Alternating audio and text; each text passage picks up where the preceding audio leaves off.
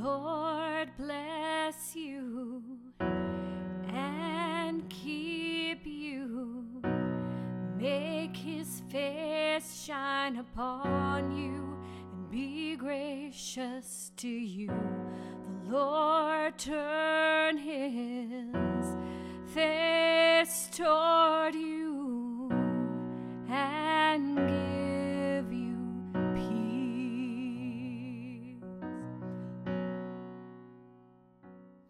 My name is Beth Givens, and I'm the pastor at Wellborn United Methodist Church in Richmond, Virginia.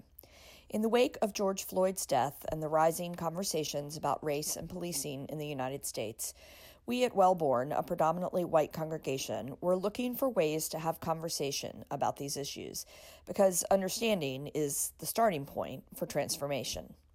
We decided that creating this podcast might be a good first step, especially after one of our small groups liked Emmanuel Acho's series, Uncomfortable Conversations with a Black Man, which I encourage you to also check out. So, thanks for joining us for this episode of Uncomfortable Conversations with Each Other about race. Emily, it is so good to see you after all this time apart. And thank you for joining in this conversation today as we continue to think about how it is that we have uncomfortable conversations with each other, or at the very least, conversations that are just hard sometimes. Yeah. Talk about race. So start by just, introducing yourself to folks who are listening. What decade of life are you in? Where'd you grow up? How long you've been around Wellborn? Okay. Yeah, I'm Emily Knapp. I'm 30 years old this year. Well, as of last September. I grew up actually in the Baltimore, Maryland area, outside of Baltimore until college. And then I came down here for college at Randolph-Macon and stayed. I did 1 year in grad school up in Maryland again, and then moved back down here. So I've been here now for like 10 years. And Wellborn, I'd say like since membership, it's been a year now, but I had been coming for a couple years, but before that as well. Yeah, awesome. And you're also connected with Old Wellborn. What's your connection there? My husband, his grandmother was Ina Swank, and I know she and George were a big part of Wellborn, and so that was a really nice connection. That part of the reason that I ended up coming to Wellborn was because we had that connection. It drew me there.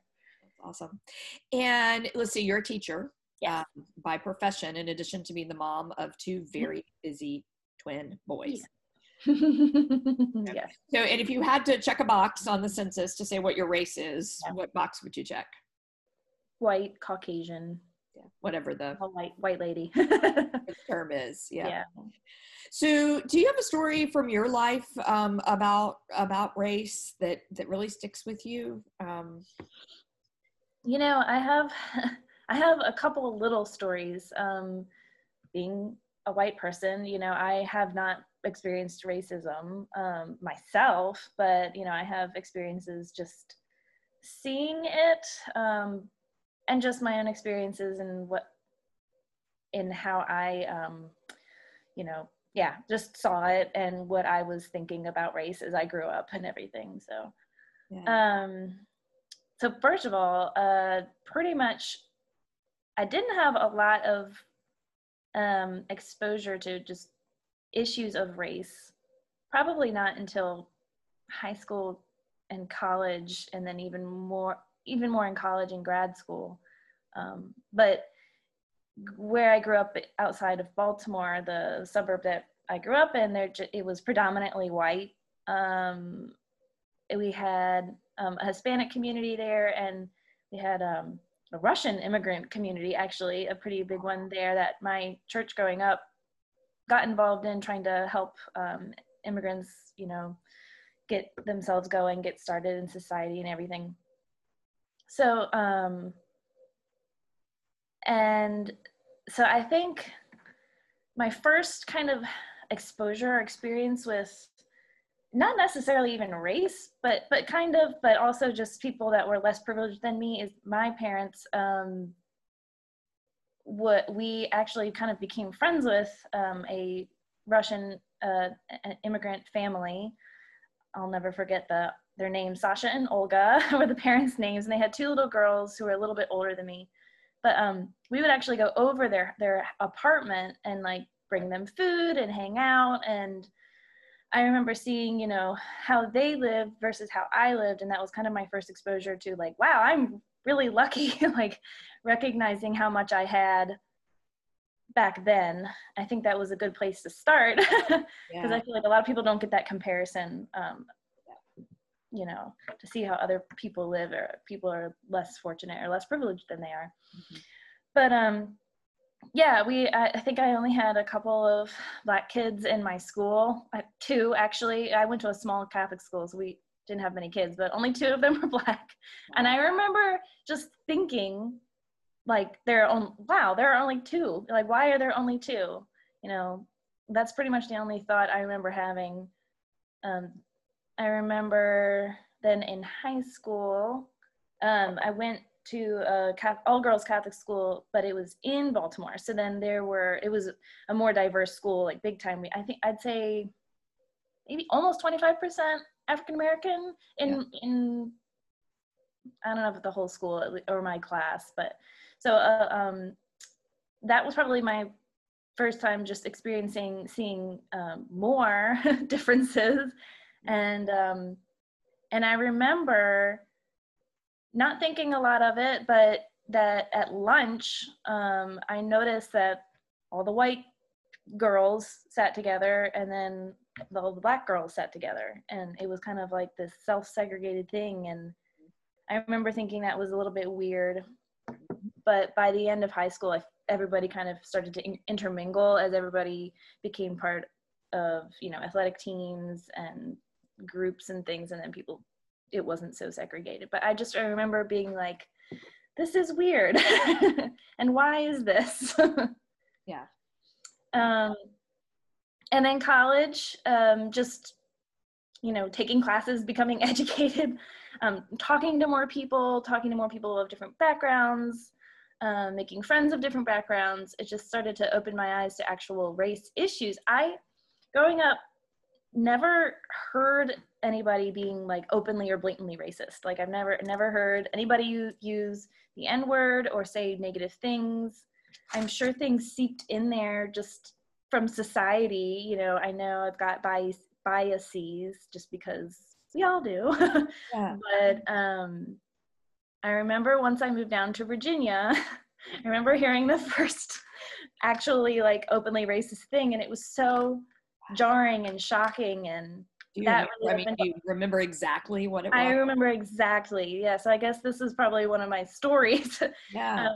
We were out to eat with a group of friends, Justin's high school friends, and one of his friends' wives. We were eating at Buffalo Wild Wings, and a African-American family walked in, and I remember her saying, "Oh, it just got really dark in here."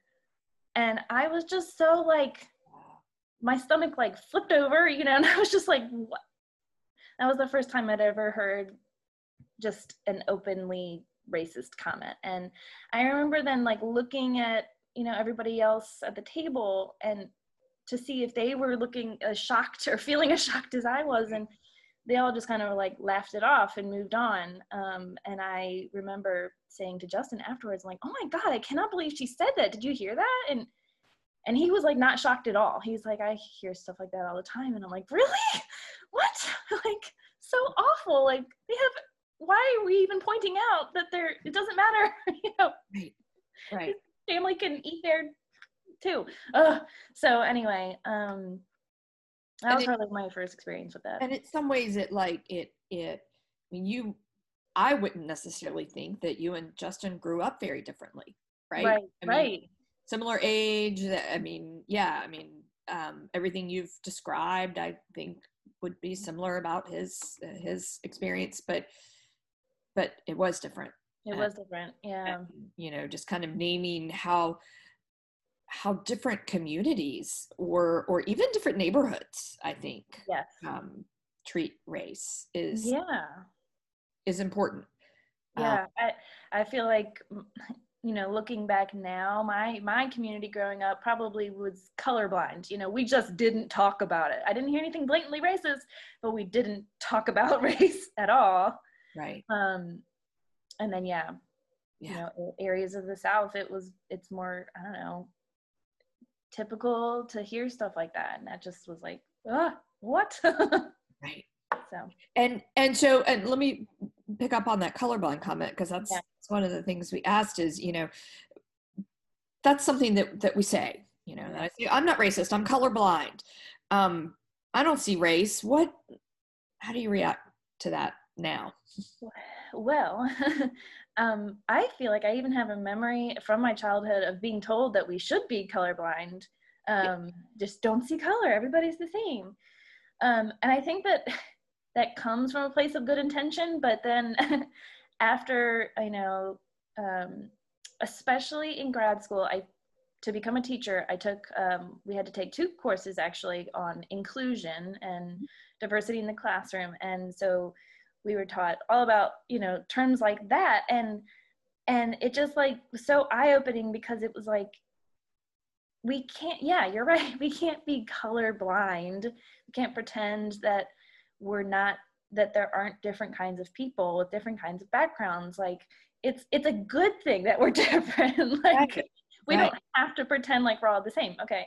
As long as you're not implying that one type of person is better than another type of person, you know, you don't want to be colorblind. You want to acknowledge the differences, and celebrate them and talk about them and talk about possibly the inequalities that are there and the inequities, so that you can fix them. So after learning about that and then kind of applying it to my classroom and also seeing some of the stuff in my classroom, you know, it just makes no sense to try to be colorblind. And I remember many instances of like my students, you know, we would be reading a book or something and I would say, so-and-so, this is a Black woman and blah, blah, blah, blah. And they would be like, oh, you're racist. And it was like, no, you can point out that someone's white, that someone's Black, that someone's Hispanic. It's not being racist. If I was implying somehow that was bad, or that there was a, you know, if I was saying that they were not as good as the white characters or something, then it would be racist. But so yeah, that's kind of my take on color. That brought up another question for me. And I know you can't speak about any of the students you teach directly, but you've been an educator in public school and in private school here in Richmond. What's been the kind of the makeup of your classrooms? I mean, what's your experience as a teacher? So when I was student teaching so I was in like Silver Spring, Maryland area. So outside of DC, it was majority Hispanic actually at that school. And then I'd say then out of what was left, it was majority Black. There weren't very many white kids at that school. Then down here, I taught here in Henrico County, and it was, you know, more mixed than some schools, but still majority white. And then my current school, I'd say still majority white at the school I teach at now. So yeah, so I kind of have had a couple different experiences, but most of my experience has been with majority white kids. and then so part of your role as an educator for those children is to help move them beyond colorblindness. Exactly. And I've tried, you know, I teach English, well, I teach reading now, but I've taught English for most of my teaching career. And so, of course, a good way to do that is through books. So, you know, we would read, one of my favorite books to teach was Lizzie Bright and the Buckminster Boy, by Barry Schmidt. And it's about a friendship between this little white boy who's the son of a pastor in this little town up in Maine, and then a little Black girl that lives on an island nearby that her and her family have lived on for generations, like since the end of slavery. Wow. And of course, everybody in the town is super racist and doesn't like Lizzie hanging around. And so the boy, you know, has to kind of, you know, learn and defend his friendship, and he learns about racism and how it's bad and all this. Anyway, it was a really good way to teach a lot of that to our kids. So what age group is that one for? Middle school? Middle school, yeah. That's Okay, like, so we could put that, I mean, we could also then put that on an adult reading list. oh, that's such a good book. Books Yes. suggested by well-born folks to well-born folks. Yes. All right, good. We'll curate that. Excellent. I love it.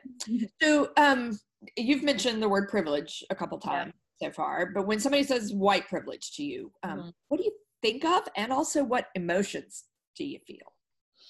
I think of me because I have white privilege and I know that. Talk about that. I mean, how do you name that? I think that's something when I have said to other people, well, I've got white privilege, they kind of look at me. I mean, how would you, they look at me strangely. Right. How would you talk about your white privilege? So the most basic way that I've talked about it with people who are asking me about it is like, okay, we all have problems in our lives. We all have struggles, things we deal with and everything. But one of my struggles is not the color of my skin, or is not caused by the color of my skin. My whiteness gives me immunity from a lot of the problems that people of color face.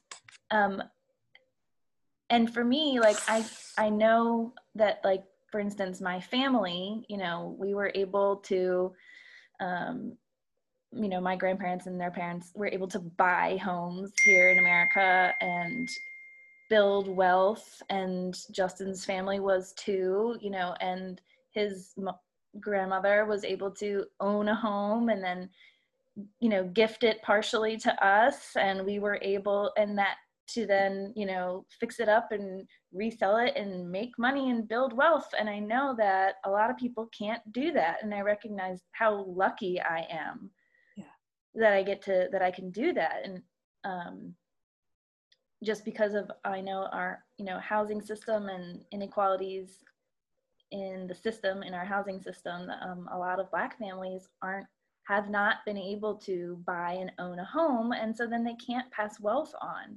So I see that example so clear in my life. Like, this is what I'm able to do because my ancestors were white and were allowed to buy homes, and therefore I can accumulate wealth, and therefore I can have this house and do well, and others couldn't because of the color of their skin. They were, you know, the redlining and just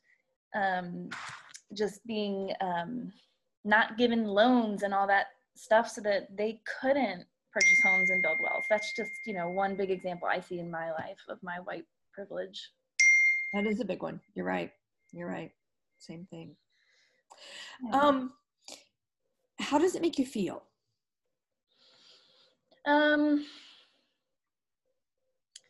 It makes lucky. And also, you know, a little guilty sometimes, because it's like I have these things through not necessarily, I mean, I know tons of people that work just as hard as me or harder, and they don't have these things, you know, so I feel like it's not fair. It's not fair. And I feel like that I can have these things just because my family was able to accumulate wealth because they're white, you know? Yeah. So a little bit of guilt. Yeah. Or discomfort, or and so what's, as a person of faith, like, what's your response to that? What can we do? I feel like what we can do is to try to illuminate others about the fact that they are privileged, for one, and then take some of our privilege and use it for good to try to help others that don't have as much, or that couldn't have as much, to try to give back, use some of our privilege to benefit others. Yeah. Amen. Yeah. Are you ever worried, and this is a worry that I confess that I have, are you ever worried about getting it wrong? Yeah. Definitely. Though recently I feel like I've become more brave about that than before. Just because I just feel like I accept that I'm probably going to say stuff wrong sometimes. I might say something that offends somebody, or somebody takes something that I say incorrectly, but I feel like I'm willing to take that risk now because I really just feel like I have to stand up for what I believe is right. Yeah. And staying silent will be worse than getting it wrong. And, you know, I'm okay if somebody says to me, hey, that was not the right way to say that, or that wasn't okay, or did you mean this? You know, I feel like I'm open to learning and growing. And even just with time and maturity, you know, now I think as opposed to me in my like early 20s or teens, I just have more confidence in, I just need to say it if I believe it. And if I'm wrong, someone will correct me, but that's okay because like I said, I think staying silent would be worse. Yeah. It's sometimes hard to choose between getting it wrong or being quiet. And we all have to make different choices about that, but it is a hard choice sometimes. Yeah. I think there's a song in the musical Avenue Q, Everybody's a Little Bit Racist. Yes. And I always just try to keep that in mind because I honestly think it's true. We all have biases. And so I think we have to just be willing to have conversations and say things and as long as we can acknowledge when we have said something wrong or thought about something the wrong way, or if we can acknowledge that bias that we might have, if you know that it's there, if you acknowledge it, and then you could work to try to correct it, that's the only way that we can grow and learn and get away from those biases. And in part, that's also going to require a shift in how we talk to each other instead of talking in an adversarial way, to talk in a, I'm looking for the right word, to have Christian conferencing and to approach each other in love. An empathetic way instead of confrontational or, Yeah. So do you think that talking about race prevents unity and maintains that kind of confrontational division in our culture, or do you think that it can help move us toward healing? So I've seen a lot of people talking about how, this talk about race is just dividing us even more, and I've definitely seen that argument. And I guess my take on it is that, you know, when something is broken, like if a house has a bunch of structural issues, sometimes it's easier, better, safer to dismantle the whole thing and put it back together, you know, build it new. And that's how I feel about, I guess, our society right now and our systems, and that we have to confront this right now. We have to possibly take it all down, take the monuments down, you know, whatever we need to do to create healing and build it up better. So maybe right now we are feeling divided because people obviously have different opinions on these things. And so, it's dividing us in a way, for sure. Yeah. But I think that it's worth it. And I think that as long as, like you said, if we can continue to have Christian empathetic conversations about our differences, then we don't have to let it divide us to a point where, you know, we're just hating each other. I feel like I will keep trying to have conversations with people who think differently than me, and I'm not going to resort to name calling. I'm not going to resort to, you know, hating them, or I want to hear what they say. And I feel like if everybody could take an approach that's similar, then ultimately, you know, we can fix these things and bring everybody together. But I think that ultimately all these conversations can bring us together instead of dividing us. The question is, will they? Will we lean into them enough so that that they will bring us together? Yeah. Right. Yeah. And hopefully they will. Yeah. Well, thank you. Thanks for joining me today. We're so glad you've joined us for this episode of Uncomfortable Conversations with Each Other about race. We hope this conversation has made you think, and we invite you to pray about the questions it raises for you. We hope you'll join us next week for another episode.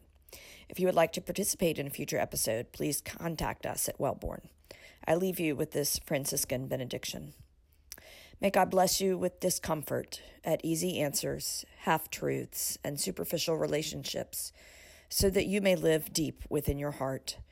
May God bless you with anger at injustice, oppression, and exploitation of people, so that you may work for justice, freedom, and peace. May God bless you with tears to shed for those who suffer pain, rejection, hunger, and war, so that you may reach out your hand to comfort them and to turn their pain to joy. And may God bless you with enough foolishness to believe that you can make a difference in this world, so that you can do what others claim cannot be done, to bring justice and kindness to all our children and the poor. Amen.